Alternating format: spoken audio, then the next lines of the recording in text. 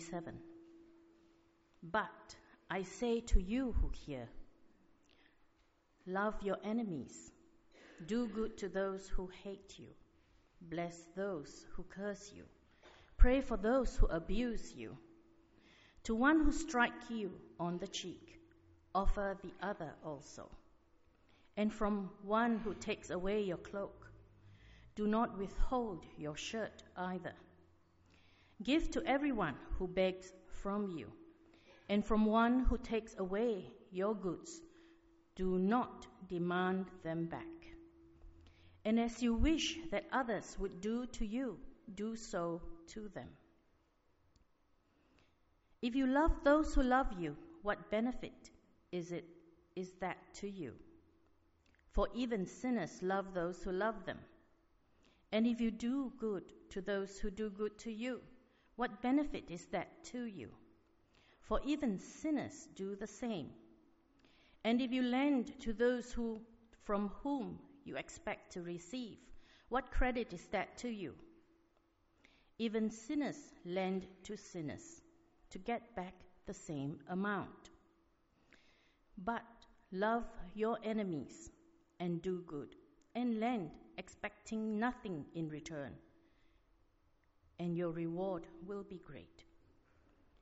And you will be sons of the Most High, for He is kind to the ungrateful and the evil. Be merciful, even as your Father is merciful. This is the word of God.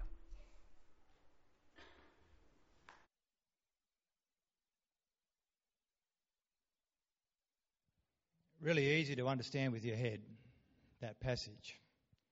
Really hard to understand with your heart. Before Johnny comes and speaks to us about that and challenges us, God willing, we're going to sing a hymn that we don't sing very often. We haven't sung it for a while. Some of you will know it well, but it's really a prayer that we might hear God's word, that God might teach us His ways. It's the old hymn, "Teach me your ways, O Lord, teach me your ways."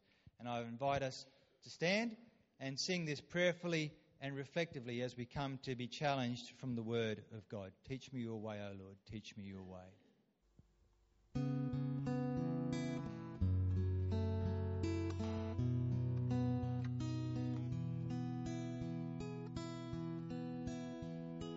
Teach me your way, O Lord, teach me thy way. Thy gracious aid afford, teach me thy way. Help me to walk aright, more by faith, less by sight. Lead me with heavenly light, teach me thy way.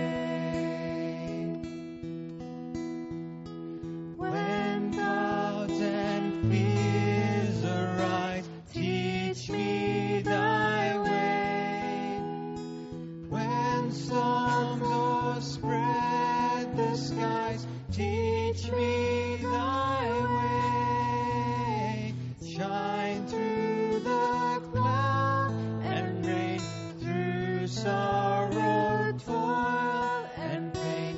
Make thou my pathway plain, teach me thy way. Long as my life shall last, teach me thy way. Wherever Lord be cast, teach me thy way. Until the race is won, until the journey's done, until the crown is won, teach me thy way. Father God, we do pray that as we hear from your word now, that you might teach us your way and lead us in righteousness for your glory. Amen.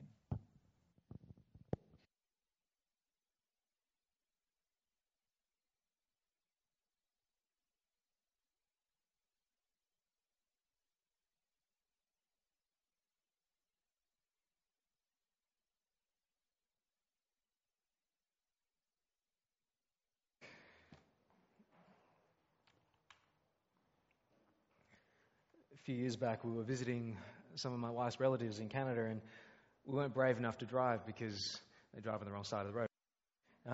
So our cousins drove us around. Anyway, we must have been going in the car, and Tim, our cousin, missed a turn or something, and was really annoyed at himself. So I just said to him, "Oh, don't worry, Tim, just there's a turn coming up, just chuck a Yui." Car went silent for a while before they all started cracking up laughing. Apparently no one else in the world outside of Australia knows what it means to chuck a Yui. They thought I was nuts. They don't know how to chuck sickies. He didn't know what a brolly was, or a botlo, or an arvo, or a flano, or an esky, or a mozzie. He'd never heard of any of these things. We had a visitor from Singapore who's going to be joining us in youth group for a while. She probably has no idea what I'm talking about either. So he thought I was just making stuff up. Sounds like English. Sounds a lot like English, but good luck figuring out what I was talking about. Maybe you've had your own tourist experiences where culture and language just don't really compute. You don't know what you're hearing or looking at, really. Or maybe you've had, a migrant experience. You've moved countries, and it's like starting again, isn't it? It is starting again. And you've got to figure out stuff from scratch. And some things just don't make sense. They never make sense, even if someone explains it to you. It feels kind of foreign, because it is. Some of the things that Jesus says can make us feel like that.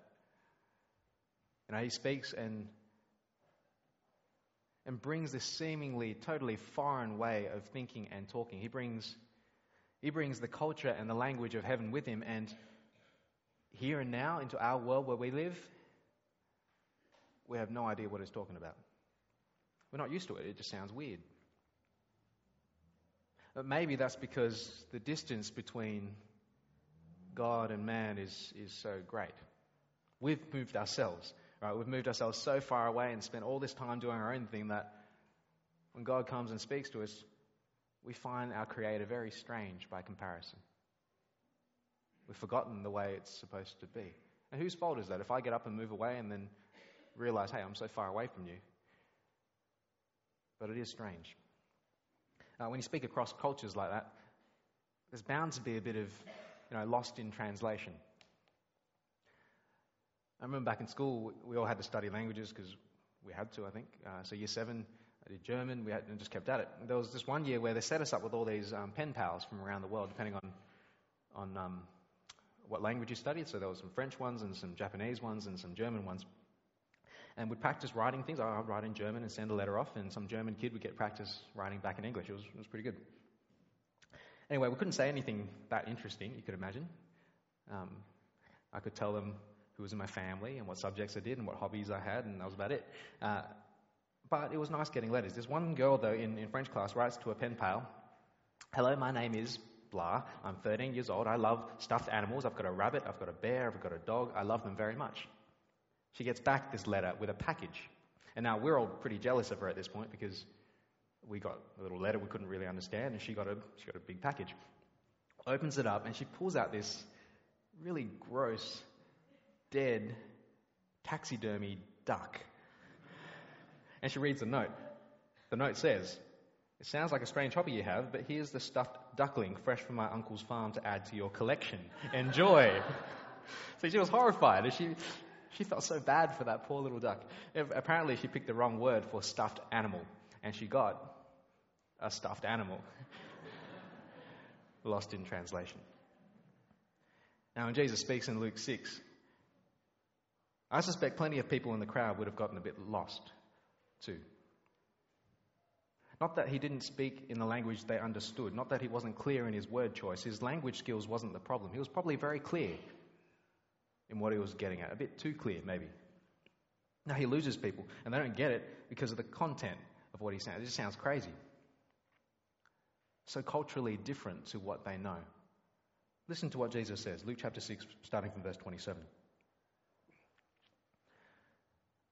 "But I tell you who hear me, love your enemies.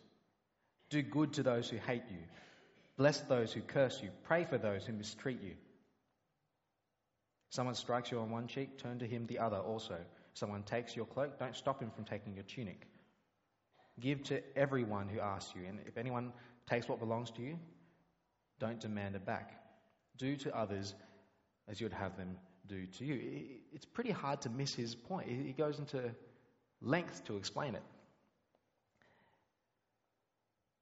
And the response, you can imagine, what? Really, Jesus? I mean, that last verse 31 sounds pretty good. Do unto others as you have them do to you. Sounds nice, but all the other things that come before it. Sorry, Jesus, I must have heard you wrong. Did you say we're meant to love our... You said we're supposed to love our friends and family, right? Does that make sense? Treat people well who treat us well. We pray for the good of our country. We pray for our kids. Yeah, I can get on board with that. Do to others what you'd have them do to you, so I'll leave them alone because I want them to leave me alone. That's fine. Sounds good. That's not what Jesus says, is it? He doesn't say, love your friends and family. Excuse me. He doesn't say to love your friends and family. He says, love your enemies. Do good to those who hate you. Bless those who curse you.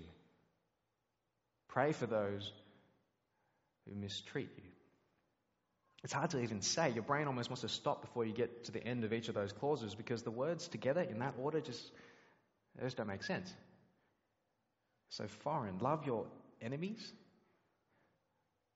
Why? They're my enemies. I thought you're supposed to destroy your enemies.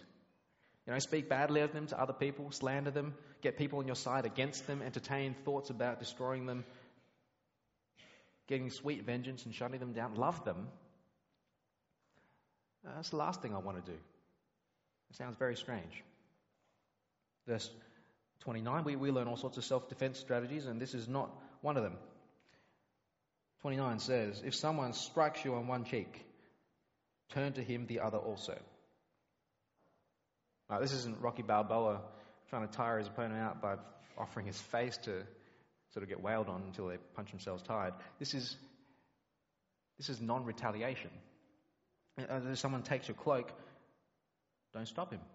Don't stop him from taking your tunic. Give to everyone who asks of you. If anyone takes what belongs to you, don't demand it back. It sounds like he's asking us to be, punching bags, doormats.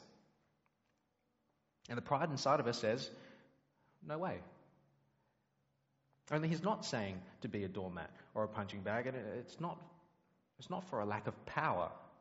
He's not saying put up with it because you can't help yourself. Right from the beginning, this is an active thing that he's asking us to do. He says right from the beginning in that verse, how he wants you to treat people is love. It's because you love them that you don't hit them back. It's because you love them that you're generous with them, even when they have no claims on you. Now, is he serious? Because you know who Jesus has in mind here when he's talking about people who wants to hurt them. This bit in the chapter comes right after the first part of chapter 6, where he's started to talk about people who will come and persecute them and make them suffer because of the name of Jesus. He's just told them they will hate you, they will exclude you, they will reject you, they will ignore you. When you identify yourself as a Christian, guess what? They'll come after you. And how you're supposed to treat them isn't just simple opposition. I know how to do that. No, Jesus says, love your neighbor, even those who really don't like you. Now, this is no deviation from what God has said before. Israel, God's old covenant chosen people, they were told right from the beginning, back right at the formation of the nation, at the giving of the law, Leviticus 19, I'll read to you. Do not seek revenge or bear a grudge, but love your neighbor as yourself. I am the Lord your God, says God, way back in Leviticus. And ever since then, God's intention was given. And ever since then, his people have been trying to put limits about how far to take it. Love my neighbor, fine, but who's my neighbor? Right? If you're clever, you can define neighbour to be just about anyone you want to, the people you like maybe, people you get along with, the people who literally live next to you left and right. Everyone else, you're on your own. You're not my neighbour, I don't have to love you. And particularly over the years and centuries of conflicts that the Jews have found themselves in, wars and exiles and foreign powers taking them over, you'd almost forgive them for figuring that love your neighbour for a Jewish man was restricted to, let's just love our fellow Jews. Let's look after each other. That's not what Jesus is talking about here, is it? It's not what God had asked them to do. It's not Leviticus 19, and it's not what Jesus is saying here, because who is my neighbour? Who does God want me to love? It was always everyone. I'm not supposed to draw arbitrary lines in the sand and say, well, if you're on this side, then I love you. And if you're on that side, if you've hurt me, if you've crossed me, if you're fill in the blank. If you're whatever it is, then you're on the other side, and then guess what? I don't have to love you anymore. Now, from the examples given here in Luke 6, it doesn't seem like Jesus is talking about almost emotional affection when he talks about love. He's not saying you've got to feel warm and fuzzy about everyone. It seems to be more about a willingness to serve them and to genuinely do good for the other person, to want to do good for the other person and for their life to turn out well. You actually wish them well. You bless them. You pray for them.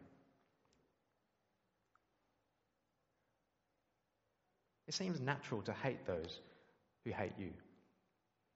You know, someone throws that water bomb at you, you want payback. Even on little things, let alone the big ones. But the disciples are to return hate with love. A few ways spelled out for us. Wish and pray for the good of those who curse you and insult you. It seems in context, even though they're being unjust or they're being violent, don't seek revenge. Not paying back hatred with hatred, but with love, doing what's best for them. Some of you more just and upright types might be thinking, wait a second, sometimes firm action needs to be called for. It can't just be soft all the time. And I think you're right. Now, firm action is sometimes called for, but you don't do that vindictively. You don't do that with pleasure. You know, at one point, we see Jesus himself getting struck on the cheek by an official as he's getting his final trial. Remember that scene? He gets hit in the face, and Jesus actually rebukes the man who hit him. He says, John 18, Jesus says, "Show me what I've done wrong, and if I haven't done anything wrong, why did you strike me?" So he's not confirming the man in his wickedness. He's not saying, just go for it, do whatever you want, that's okay. No, he's wanting to bring the guy to repentance. What he's showing us is he's bringing a conquering of evil with good. He doesn't hit him back,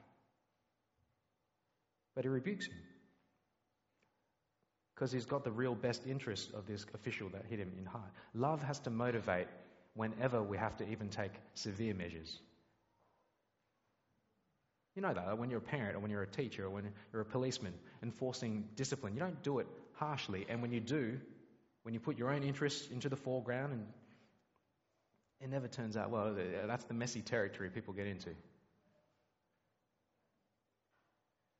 You might have noticed that the context that Jesus starts speaking into is being when we get persecuted for being Christian.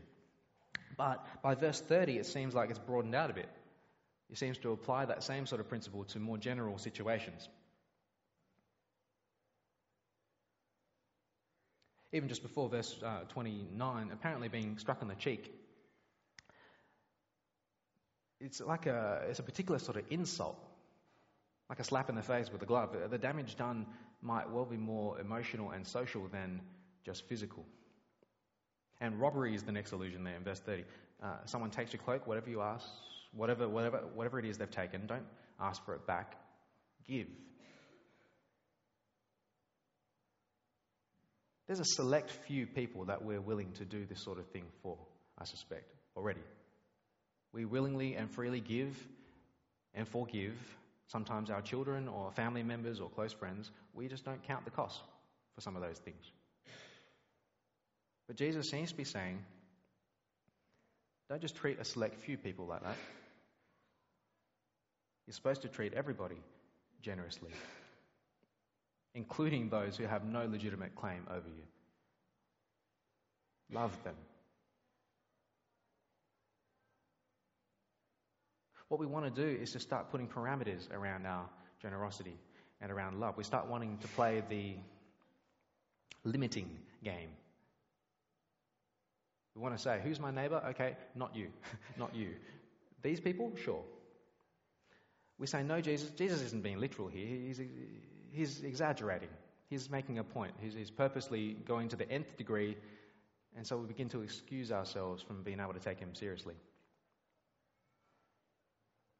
And he might be using some hyperbole here. He's giving extreme examples, but I think he seriously means for the spirit of his command to be obeyed, played out into every corner of our lives. Now, verse 31 is a bit of a summary. Do to others as you would like them to do to you. And notice, he's not saying don't hurt people for fear of retaliation. He's not saying that. He's saying treat others positively, almost regardless of how they treat you. Why? There's two reasons that he gives us in this next section. It's because, one, God rewards that kind of behavior, and two, he wants you to do it because that's what God himself is like. Be merciful like your Father is merciful. That's how the section ends. Come read verse 32. If you love those who love you, what credit is that to you? Even sinners love those who love them. If you do good to those who are good to you, what credit is that to you? Even sinners do that. And if you lend to those from whom you expect repayment, what credit is that to you? Even sinners lend to sinners, expecting to be repaid in full. But love your enemies. Do good to them. Lend to them without expecting to get anything back. Then your reward will be great, and you will be sons of the Most High, because he is kind to the ungrateful and the wicked. Be merciful just as your Father is merciful.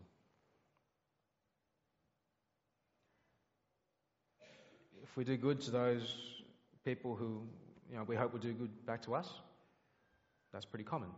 And we do that all the time. Do bad things to people when they've done bad things to us, that's also pretty common. Doing good things to those who've done bad things to us, that's unheard of. It's not wrong to do otherwise. It's not wrong to love people who love their friends. It's not wrong for us to love our friends. But it's not commendable. It's just ordinary. What brings the approval of God, Jesus says, is when you start acting like God. God sees, God knows, and God cares how you treat people. He wants you to be selflessly generous and loving, because that's how God is. That's how he sort of seems to draw the equation. Ultimate reality is merciful. And reason two, so first reason is there'll be great reward. Again, not as much detail as I'd like, but enough for me. The reward is not small, but great.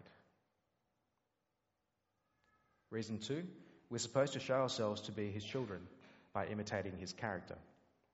Because it seems that God is, and you know this, God is unfailingly kind and merciful to both good and bad people. Those times when you feel threatened or hurt or offended or betrayed or taken advantage of by the actions of someone in your life, that's what we do to God all the time. We ignore him. He says one thing that's meant for our good, we go off and do our own thing. We trash his world, we trash each other. We laugh in his face. We fail. And guess who's there to pick up the pieces? Who's there to sustain us and provide for us? How does he treat us? He treats us patiently and generously and mercifully. In the fullness of time, he sends his Son to die for us, to fix the darkness in us that we didn't even know we had, let alone thought could be fixed. Be merciful as God is merciful. That's the pattern to follow. That's what the Spirit is working in us. That's what he's prompting you towards. Go with it. Oh, we could, in our false wisdom, excuse ourselves at this point. Find ways of not doing what Jesus says here because it's impractical, or we could say it's unwise. We could say it's too hard and don't even try. We could say we've got to look after ourselves first, otherwise we're in no position to be of any use to people. It's better to protect ourselves, isn't it? And to hold on to hate and to make sure no one wrongs us and gets away with it, to put boundaries and limits on who you're going to love because it's unwise not to. You're so vulnerable. People will take advantage. But where is the wise man? Where is the philosopher of this age? The apostle writes in Corinthians. Has not God made foolish the wisdom of the world? Has God not chosen the foolish things of the world to shame the wise? God chose the weak things to shame the strong. God's wisdom is Christ crucified, who's become for us our righteousness, our redemption, our way. It's so like us, isn't it? Jesus brings to us the culture of heaven, and it's like he's speaking this beautiful language that none of us understand. And we're happy to hear it. We're happy for him to talk to us and to bring this thing to our attention, but we don't really want to do it. We don't want to learn to speak like Jesus does. We don't know what he's talking about. It's so outside of our experience of things. We think it's kind of unwise, really, Jesus, and impractical. Fine for you to bless us, but that's about where the buck stops. That is, I think, until God shows you the beauty of the wisdom that is in the way of the cross. Until God shows you Jesus crucified for you, gives us who are his enemies life, a shot at life. Brings us who've hurt him and continue to hurt him, he brings us into his family. Those of us who put our trust in Jesus. And he kind of puts this baton in your hands and says, run with it. Be merciful, just as your Father is merciful. Now, we have a lot to learn. But you've got to start somewhere. I guess learning a new language and a new culture is always like that. If I ever told you about my very limited language abilities and broken Cantonese, it's embarrassing. I used to work in this tiny little retail shop in Hornsby, $2 shop sort of thing, and from time to time you'd have this Cantonese speaker or a Mandarin speaker come in and they see my face and assume I'm fluent. It doesn't take long for that illusion to disappear. My Cantonese is bad. My Mandarin is non-existent. And you know what? I'd work on it, except I don't think, seriously though, I'm never going to use it. I don't think I'm ever going to live in a place where the only thing that I'm going to have to speak is Cantonese. So I don't work on it, do I? But if I did, if I had plans to move to Hong Kong, if they said, look, Johnny, you're going to have to go and you'll never come back, I'll do what you'd do. I'll start practicing. It's what we do when you know you're moving somewhere where the language and culture is different. Well, heaven is our home. The culture, the kingdom of heaven is breaking into the world we know with the coming of Jesus. You know where the ship is sailing. You know sort of where, when you stepped on board, you know what you're signing up for, don't you? You're part of the family. We've got to start getting used to the culture and the language of the kingdom where we're going to belong. Start practicing. Listen to the gracious words of God and sound out the vows after him. You'll get it. You will get it. You'll immerse yourself in his self-giving love again and again and again, and hopefully it'll start rubbing off on you. And when you forget what it sounds like, just dip yourself back in. Have him speak to you again. That's the only way we're going to learn.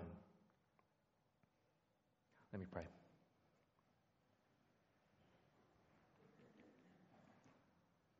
Father, some of us have people in our lives who have hurt us deeply.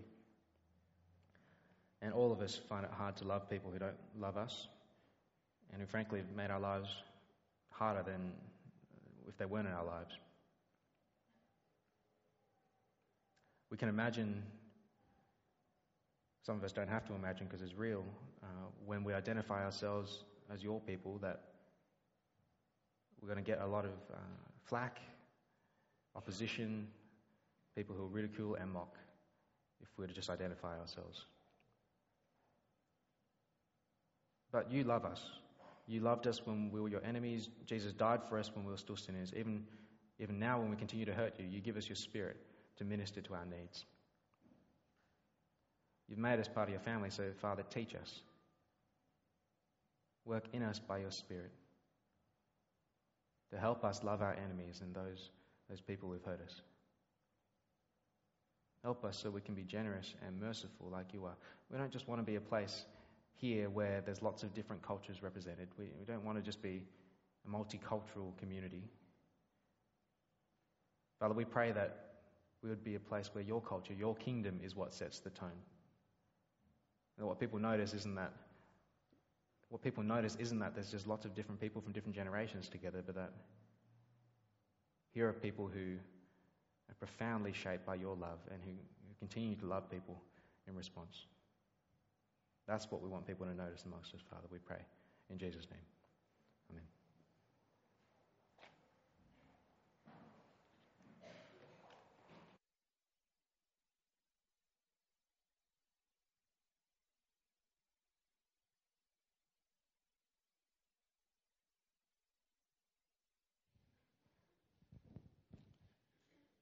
Before Johnny spoke, we sang a prayer. Lord, teach me your way, help me to hear your word and teach me in your ways. We're going to finish by singing two more prayers, asking that God, having heard his word, would